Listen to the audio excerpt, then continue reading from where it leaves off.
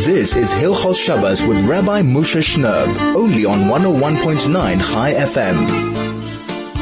101.9 Chai FM, soul to soul, here on your radio on Erev Shabbos Kodesh, Parshat Nasso, Shabbos after Shavuos. A warm welcome to our entire radio family. Thank you for taking time on what's becoming one of the shortest Erev Shabbos of the year and making some time to tune in on your radio, on your device, wherever you might be in Johannesburg, or in fact anywhere in the world, to listen to our words of Torah, to share a bit of time with us as we strengthen ourselves and prepare ourselves for another beautiful, beautiful Shabbos Kodesh. And let's get right into Dvar Torah.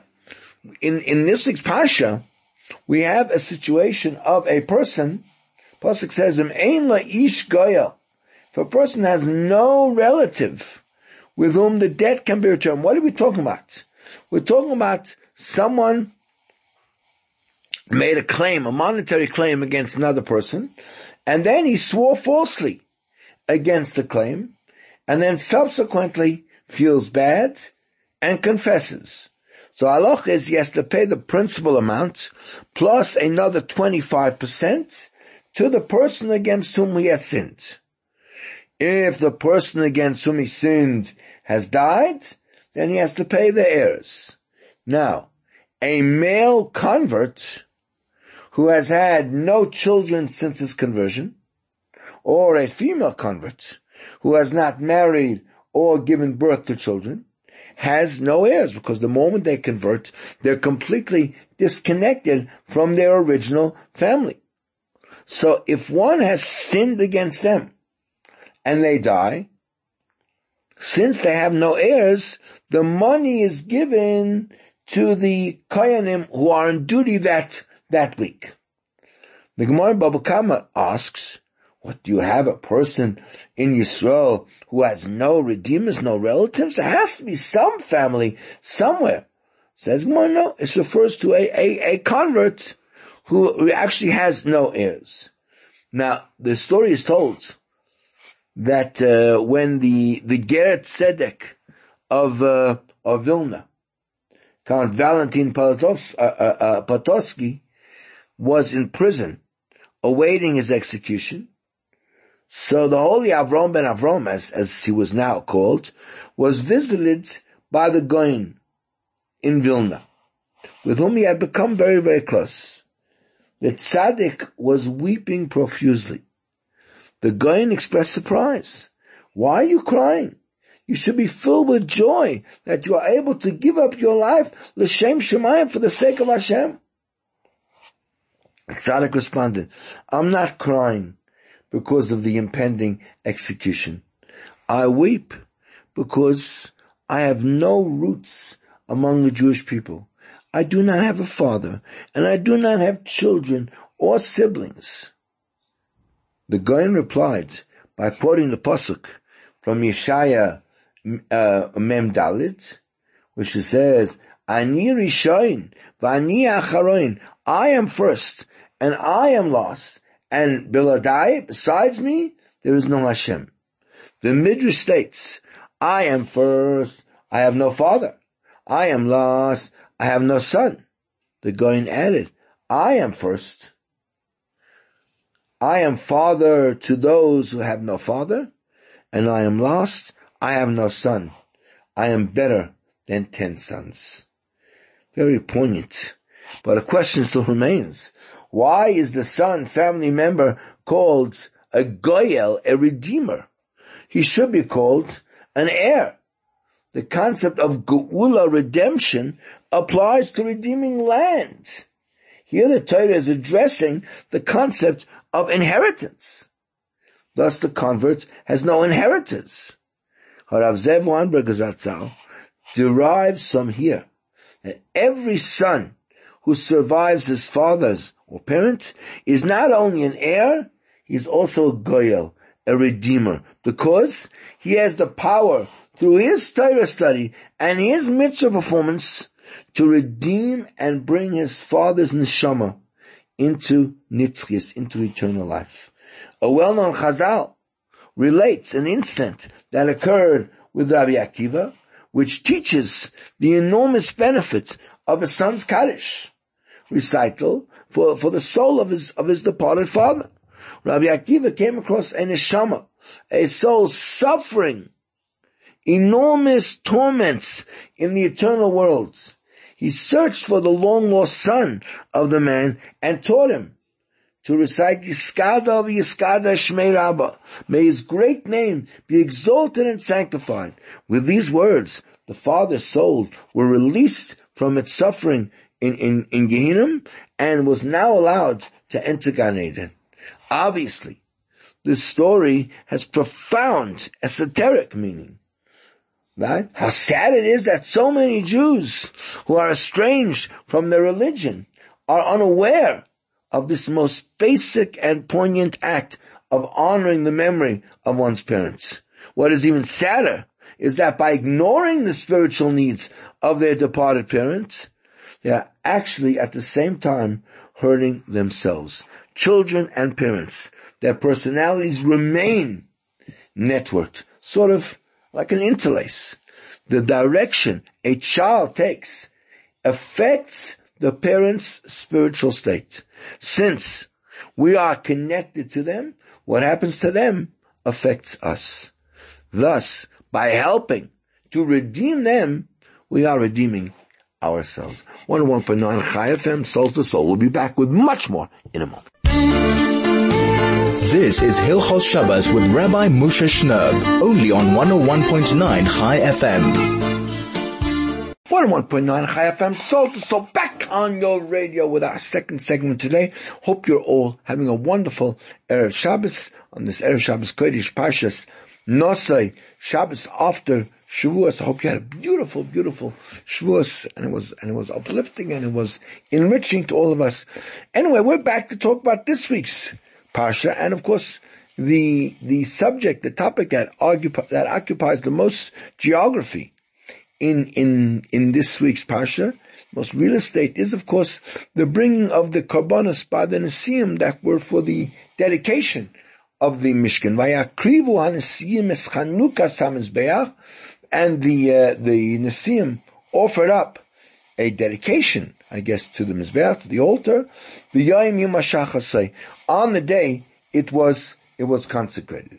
Now, Chazal teach us that even though the offerings of the 12 Nesiim were identical, each individual offering alluded to the singular mission and purpose of that particular shevet, of that particular tribe, who the Nasi represented.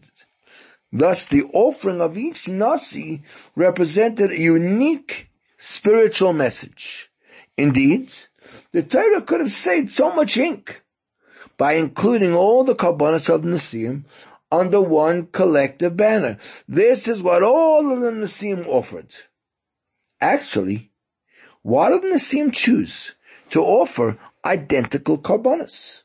One would think they each wanted to express the uniqueness and individuality of their own shevet. The Ramban quotes the Medrash in Bamidbar Rabbah, which in one of the versions explains that each and every shevet had a Mesorah, had a tradition from Yaakov Avinu concerning all that would occur in the Yemei HaMashiach, in the Messianic era. Accordingly, Nachshon ben Aminadab, for example, of the shevet of Yehuda, which was of course the tribe of Malchus, of monarchy, led the dedication ceremony and offered a donation that reflected the succession of monarchy. For instance, he brought a ka'ara, a bowl, and he brought a mizrak, a basin, corresponding to the two kings, Shlomo and Melech HaMashiach, who were destined to come from him, who would reign on sea and on land. Thus, he brought a round bowl to correspond to the sea, which encircles the entire world, fixing the weight, the bowl, at 130 shekel. Since on the third day of creation, Hashem gathered all the waters of the world into one place and called them Yamim, which B'Gematria, the numerical equivalent is 100, Yud is 10 and Mem is 40, and again Yud is 10 and Mem is 40, for a total of 80 and 20 is 100. Shlomo HaMelech added another Yam, which is numerically equivalent to 30, totaling 130. This, of course, refers to Shlomo HaMelech's Kiyor, which, because of its huge size, was called a Yam. The circumference of that was, in fact, 30 amos, about 15 meters. Thus, the numerical value of the seas in Shlomo's Kiyor was 130, equal to Nachshon's Ka'ara.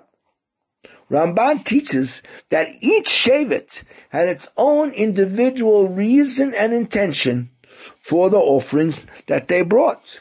While they all totaled the exact same number, their spiritual intentions were distinct and different from one another. For instance, Nasso ben Tzuar of the Shevet of Yisachar represented Torah. Yisachar were the great Torah leaders of the generation. So, thus, the korbanos that he brought reflected and alluded to Torah. This idea applied to each and every Shevet. Therefore, from a divine perspective, the korbanos of the Nesiim were totally distinct from one another. Rav Tzvi Kushlevsky, Shlita, Rashiva of Heichal HaTorah, learned from this two very important lessons. Firstly, external impressions do not represent the internal essence of a subject.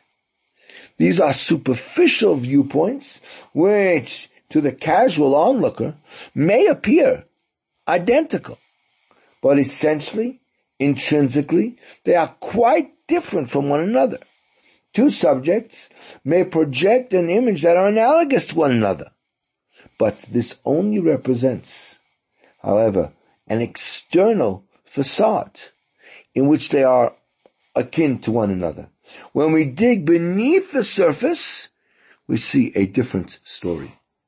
Secondly, we derive from Nesiim that an incredible opportunity exists for an individual expression, even when on the surface everyone is doing the same thing. It's how one does it that makes his actions stand out. Externals can be deceiving. Reality is in the inner image, essence of a subject, for that's where the truth lies. We often form opinions of people based purely on what we observe on the surface. When we take the time to take a deeper, more penetrating look, the person may be very, very different than we originally expected. We are guilty of judging a book by its cover. How often do we fail to take into consideration the challenges that a fellow is going through?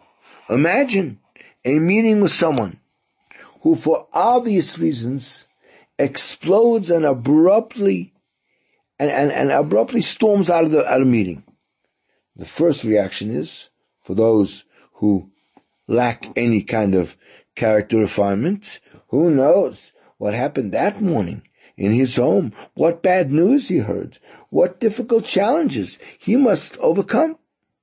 We don't stop to think, to ask. Our reaction is immediate, to judge. There was very recently a very powerful and inspiring quote. At any given moment, we are all doing the best we can, given who we are and what we know at that moment. In other words, if we would just pause for a moment to think, our reaction would be very, very different.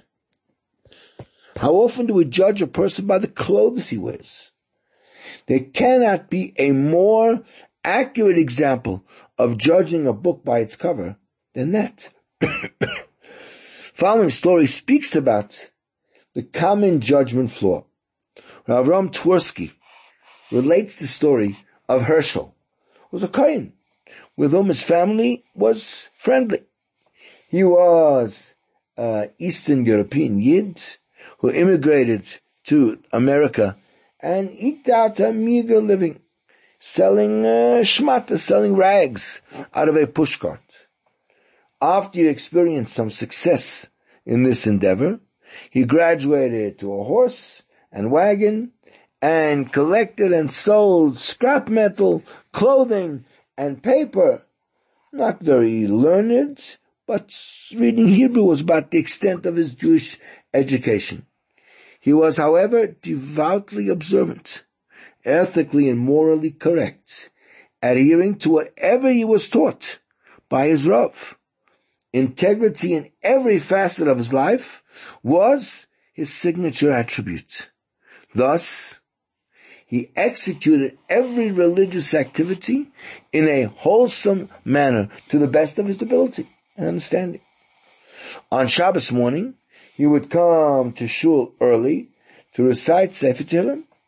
His only complaint was that he had to feed his horse before davening. What can I do? He asked. The Torah says that you cannot let your animal go hungry. As a Kohen, Herschel was often called upon to officiate at a Pidyon Haben, right, redemption of the firstborn son, during which he received $5 silver from the father of the infant. Life doesn't go on forever, and Herschel was no different. One day, we will all eventually be called to stand before the Melech Malchei Hamlochim. So when Herschel became seriously ill, he called for his son and told him, as soon as I leave this world, open the top dresser drawer. In it, you will find a little cloth sack. Open it and follow the instructions that are written there. Immediately after Herschel breathed his last, his son went to the dresser drawer and removed the cloth sack. In it was silver dollars and 1 gold coin. They were accompanied by a note. All my life, I tried to earn an honest living. I never knowingly cheated anyone, but who can say that he never overcharged or shortchanged anyone? Unfortunately, I have assembled over my lifetime a pithy of mitzvahs, which would serve in my merits when I stand before HaKadosh Baruch Hu. While I do not have much positive merit, I would like to at least be dressed properly. After all, they say that nice clothes help a person make a favorable impression. The only truly honest money to which I can attest is the coins that I received through Pidyon Haben. I know that its rightfully belongs to me because the Torah assigned them to me as a Kohen. My father was a Kohen, so am I. Therefore, the money represents integrity in its most pristine form. I would like you to take this money and purchase my tachlichim, shrouds, and also cover all my burial expenses with it. This way, I will be dressed nicely with honestly acquired shrouds. As a result, I'm hoping that HaKadosh Baruch Hu will look favorably upon my soul. I am certain that when people saw Herschel in shul, or whenever he went to the community, their opinion of him was, nice guy, sweet fella, good man. How many realized what kind of tzaddik he was? This man's idea of judging a book by its cover was to be dressed in tachrichim that represented the ultimate in integrity. When a book has such an impressive cover, one may be certain that the book is truly worth reading. 101.9 Chai FM, Soul to Soul. We'll be back in a moment. This is Hilchos Shabbos with Rabbi Moshe Shnerb, only on 101.9 Chai FM.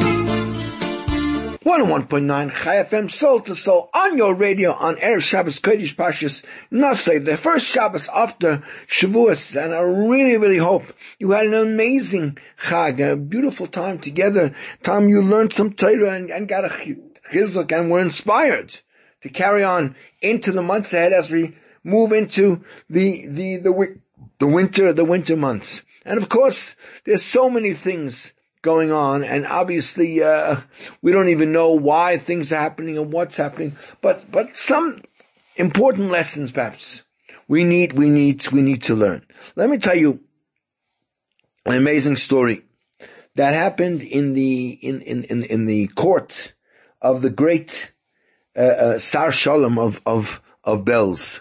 It says one time came into his private room a guest, someone who didn't live in Belz, but he came and he was crying bitterly on what had happened to him. So the Rebbe inquired, "What's wrong? Why are you crying? What's wrong?"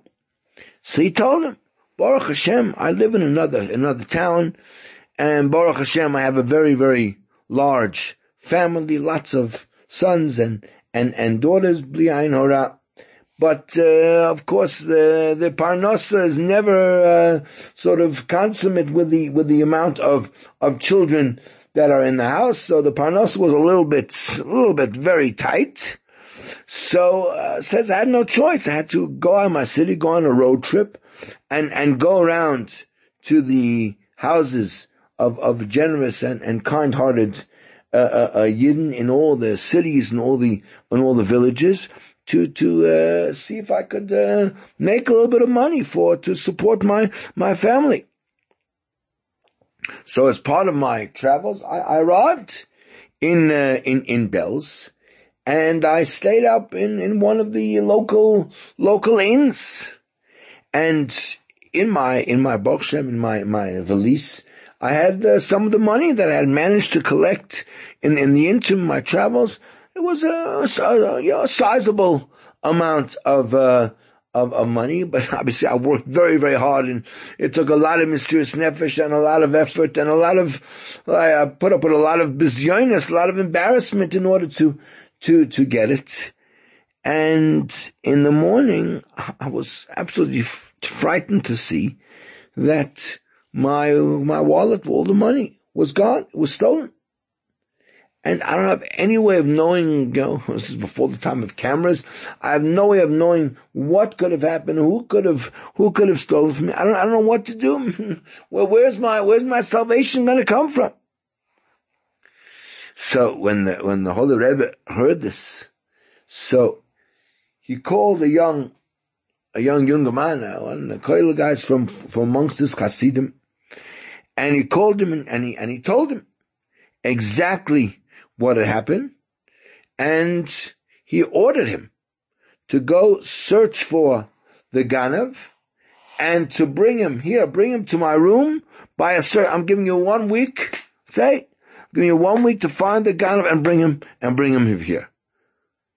The younger man tried to kind of get out of it and give excuses, and he claimed that I have no idea how to do this. I'm not a trained detective. I'm not even sure Sherlock Holmes or Miss Marple had been invented even at that time. How do I do investigation? I have no idea how to do this.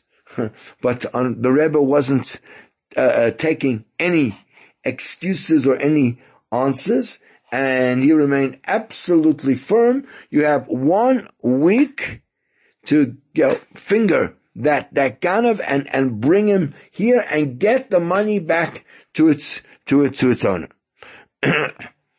So the younger man left the Rebbe's house absolutely confused. He had no idea how he was going to even begin to mount an investigation, to find a way to be a sleuth and follow and find and track down the Ganav. How is he going to be able to fulfill the immense responsibility that the Rebbe had given him? So he was an intelligent young man, so he thought of quite a daring type of plan. What did he do? He went into the Beis Medrash, which was near the Rebbe's house, and there his eye fell on one of the elderly and very, very respected Talmidei Chachomim of the city, who basically sat and learned Torah the whole day, and basically lived. Obviously went home, but basically he spent virtually all his time in the Beis Medrash. So this young Avrech decided to become like his shamus, to go take care of him. And he approached him, and he took care of all his physical and ruchnistic needs. He learnt with him, he brought him cups of coffee, he looked after him for a few days. And right until now, it arrived a week later, till it arrived the day where this was the deadline. This was the day that he had to produce the ganav, and at this point he had done absolutely nothing in order to trace him or to bring him to book, as they say. So that day, this younger man got up very, very early and went and knocked on the door of this elderly Talmid Chacham. And when the Talmid Chacham opened the door, it was amazing. What was this younger man doing at his door so early? Right? This wasn't a normal kind of visit. So quickly, the younger man asked him, please, would you let me come into your house? I have something very, very sick, very private to share with you. So the old Talmid Chacham allowed him in, and then the younger man quickly closed the door, locked it on the inside, and put the key in his pocket. And at the same time turned to the Talmid Chacham and said to him, okay, let me tell you what's going on.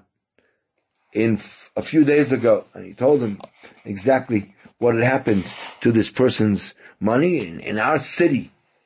In our city, there happened a terrible, terrible theft from a certain Jew who wasn't even a resident. Someone was from out of town, and he was robbed, and the Rebbe commanded me to identify and kind of bring the ganav to book and get the money back to its owner.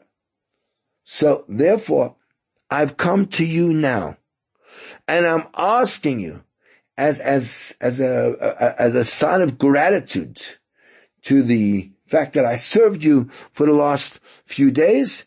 Tell me, who is the ganav that did something terrible like this without any embarrassment? So the elderly Talmid Chacham was like, his mouth just gaped open. He says, what? He says, what are you talking about? Are you out of your mind? How would I know who the ganav is? Neither, I'm not a Navi, I'm not a prophet, there's no way I could know, nor am I, the city policeman detective. How am I gonna know? Or even half an idea of who the ganav might be. And if you want to get paid for the fact that you served me for a few days, fine. Tell me how much money you want, and I'll pay you. I don't know what you want from me. However, the younger man who believed totally in the greatness of this Talmid Chacham did not let up at all. He said to him in quite a firm voice, you should know that I have the key, and I'm not going to open the door of your house so long that you haven't told me who the ganav is. And if you don't want to tell me, that's fine. Then you're not going to be able to go to the Beis Medrash or to davening today. You're going to be locked in your house. When the Talmid Chacham saw that the younger man meant business, and so now he had to somehow reveal a little bit of his greatness. So he answered him and he said, okay, fine. I'm going to tell you who the Ganav is, but on a condition, on a double condition. And that is that you'll never ever tell anyone on about what happened. So the younger man agreed to this condition, but he clarified that if the Rebbe is going to ask him, how does he know to identify the Ganav? He's going to have to tell him exactly what happened, and the Talmid Chacham agreed to that. So straight away, the old Talmid Chacham said, you should know so and so, and he identified a person who lives in a certain neighborhood, in a certain place. He is the town Ganav, and in his house you'll find the whole packet of money without question. So, and in fact, so straight away, the younger man ran to this address, to the house of this Jew, and when this person saw that he had been caught in the crime, he admitted the truth that yes, he had stolen it, and he returned the whole packet of money which he had stolen. After that, the younger man went back to the Rebbe, and he told the Rebbe what had happened with the big Talmid Chacham, that the Talmid Chacham had revealed to him the identity of the Ganav. So the Rebbe sent straight away to call this Talmid Chacham, and he asked him, how do you know all these secrets? So the Talmid Chacham answered that it was only a few days ago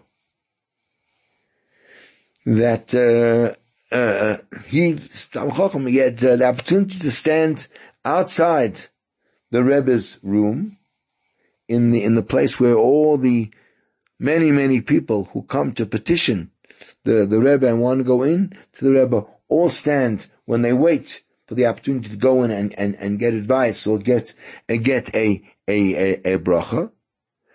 And right then, he saw that person, that Ganav, and in his hands, he had a kvittel. And on the kvittel was written his name and the name of his mother.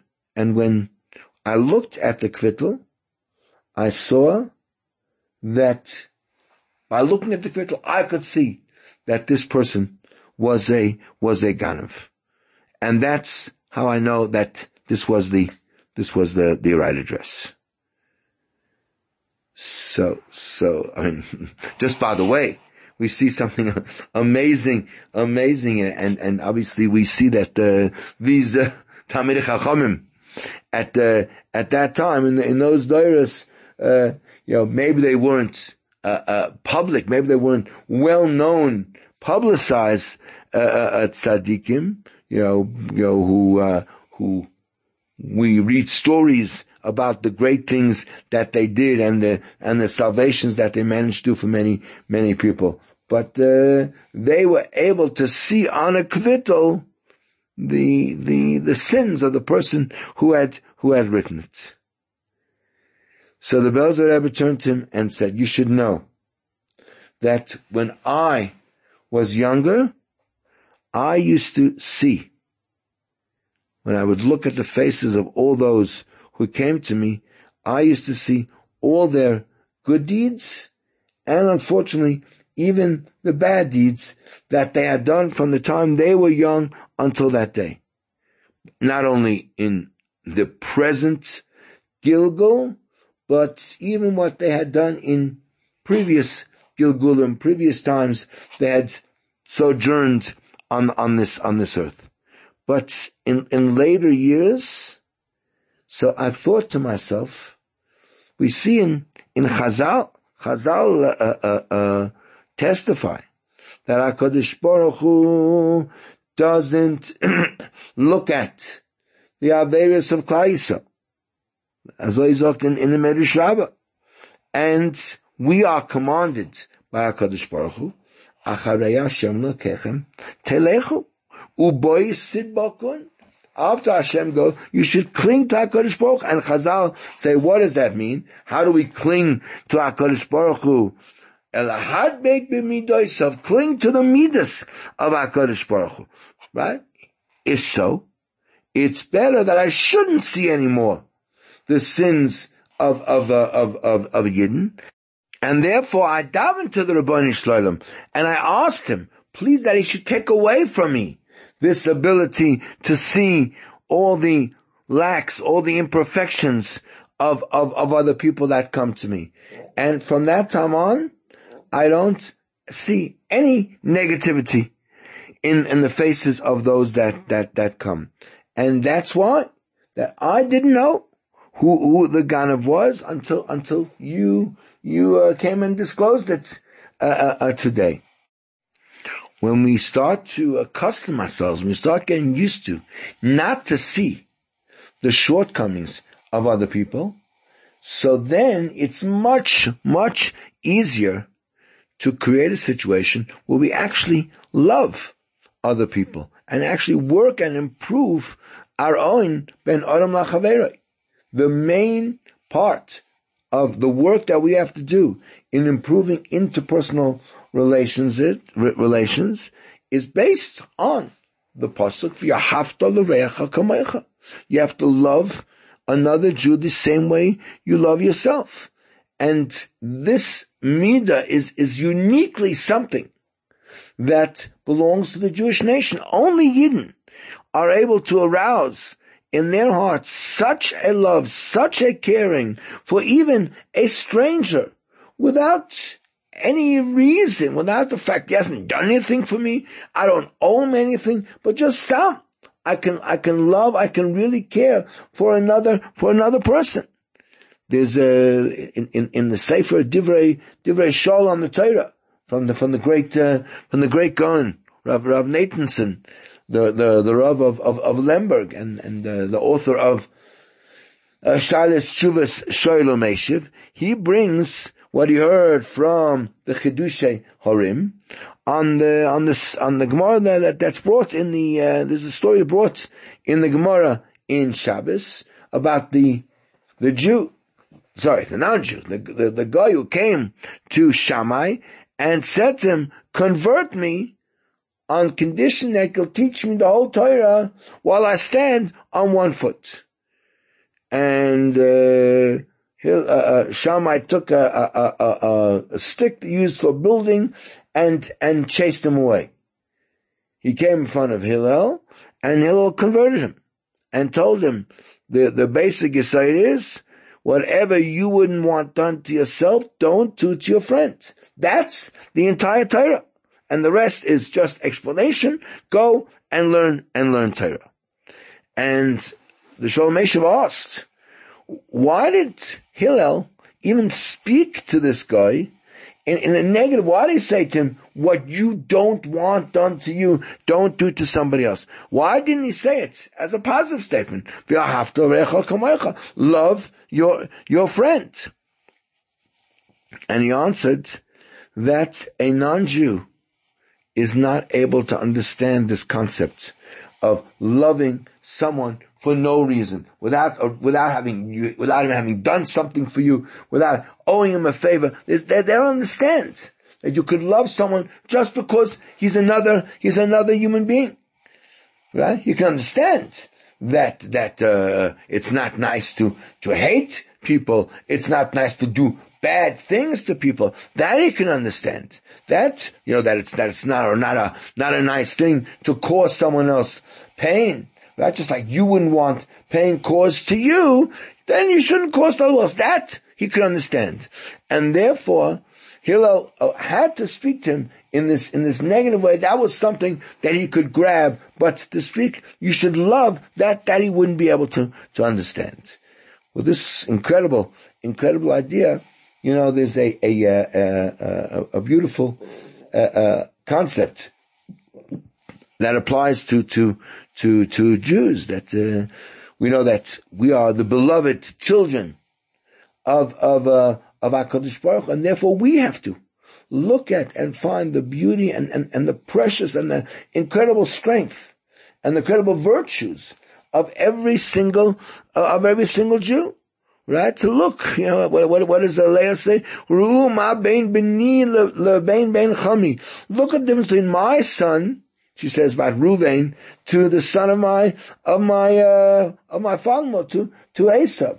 That only to Klal Yisrael did Hashem command in our Torah, V'ahavta l'reacha kamecha, because only the Yidden are able to fix in their heart a love and an affection for another person without him having done anything necessarily to earn that love. That's something we have to work on. That's something we have to really, really develop. This is 101.9 Chai FM on the program of Soul to Soul. We'll be back in a moment. Lots more to share. This is Hilchos Shabbos with Rabbi Moshe Shnerb, only on 101.9 Chai FM. 101.9 Chai FM, Soul to Soul, back on your radio here on Erev Shabbos Kodesh Parshas Nasso, as we prepare for another beautiful Shabbos, the first Shabbos after Chag HaShavuos, and as we always do at this point on the broadcast, to give you the important times and details that you need for this coming Shabbos. So let's start from the beginning. The earliest time for lighting Shabbos candles, it's actually very, very soon. 4:20. You can already get your Shabbos candles up and on and get Shabbos started. It's a little bit cold in the winter. It's nice to sort of snuggle up, have the candles on, have maybe a fire in the fireplace, if you have a fireplace or whatever it is, an electric fire. Keep warm and sit down and daven. If you're not going to shul, if you go to shul, even better.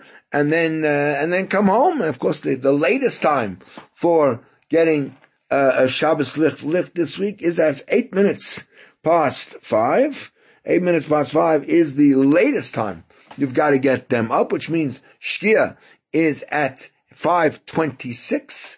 Make sure you have Shabbos well underway before that time. And if you want to daven Ma'ariv and not have to repeat the Kriyishma, so then by 5:45, by 5:44 already, you can already daven Ma'ariv, and it's night, you don't have to repeat the Kriyishma, and then as always, sit down to a beautiful, warm, and kind of invigorating Shabbos meal. Tomorrow is Shabbos Kodesh Parshas Nasso. It's the longest single parsha in the Torah, 176 psukim. A lot of it, obviously, quite a large portion of it is the last chapter where we talk about the korbanos that were brought by all of the Nesiim, as we spoke earlier in the broadcast, and the Haftarah is, of course, the Haftarah in Shoftim, the birth of Shimshon,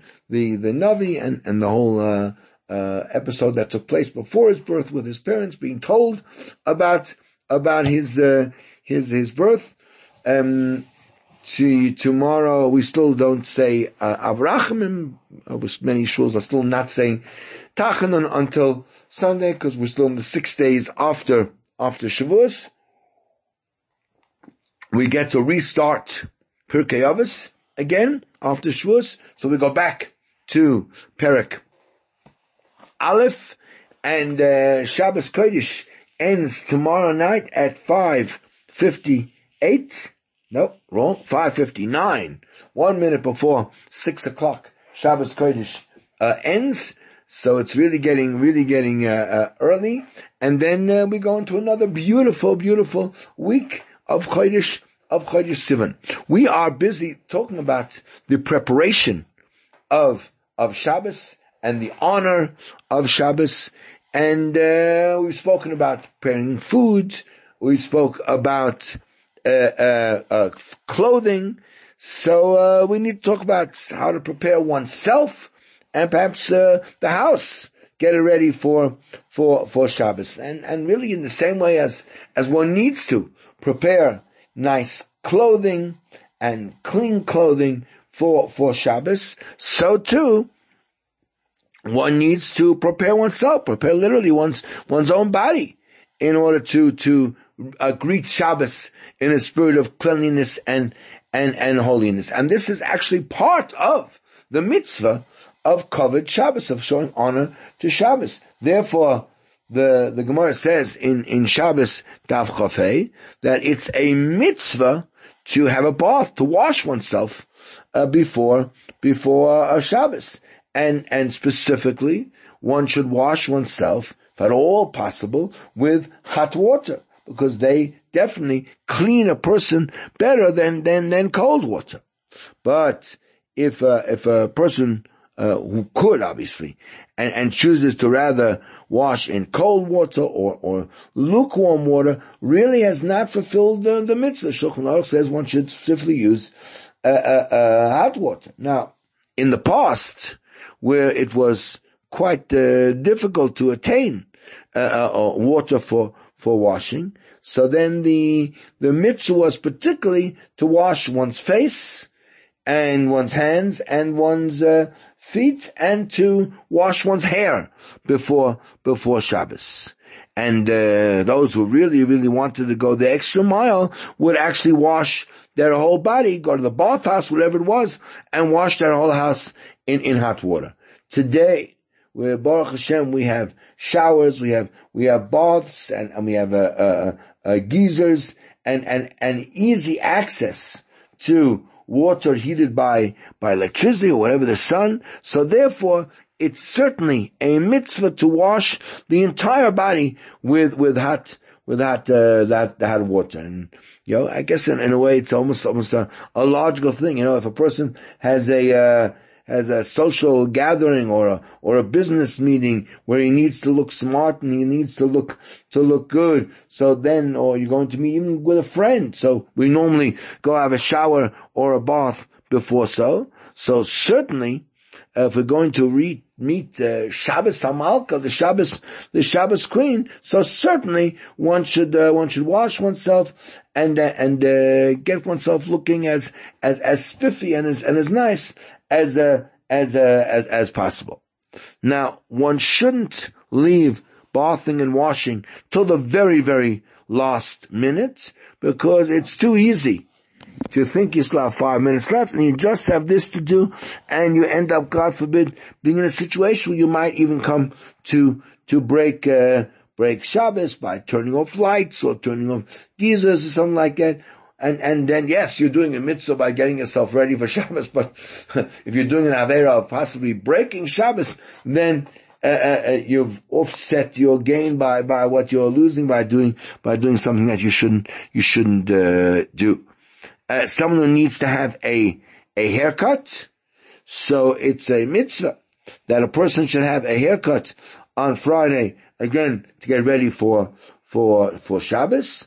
And someone who normally shaves in honor of Shabbos, so it's also a mitzvah to shave yourself before Shabbos. And it's a mitzvah to cut one's nails in honor of Shabbos. But again, shaving and cutting one's nails, it's actually better to do that. In halakha it's brought actually after Chatzos, after midday, because then it's quite clear that one is doing it in honor of Shabbos. But truth is, if it fits your schedule and that's the available time, even before midday on Erev Shabbos, it's also a great time to already start preparing oneself for Shabbos. And it's certainly, if someone knows that he's going to be busy all day Friday and not have a chance on Friday to do these basic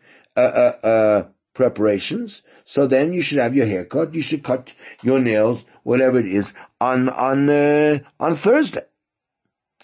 And not only one's physical self, but the house also. The house also needs to be prepared for Shabbos. It needs to be cleaned so there's no dirt, no dust around.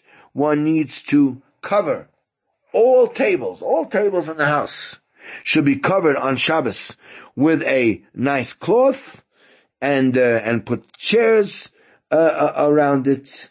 And one should be careful that for the entire Shabbos, even let's say in between meals, that the house and the table should still remain organized, remain neat. There should remain tablecloths on all the tables for the entire Shabbos.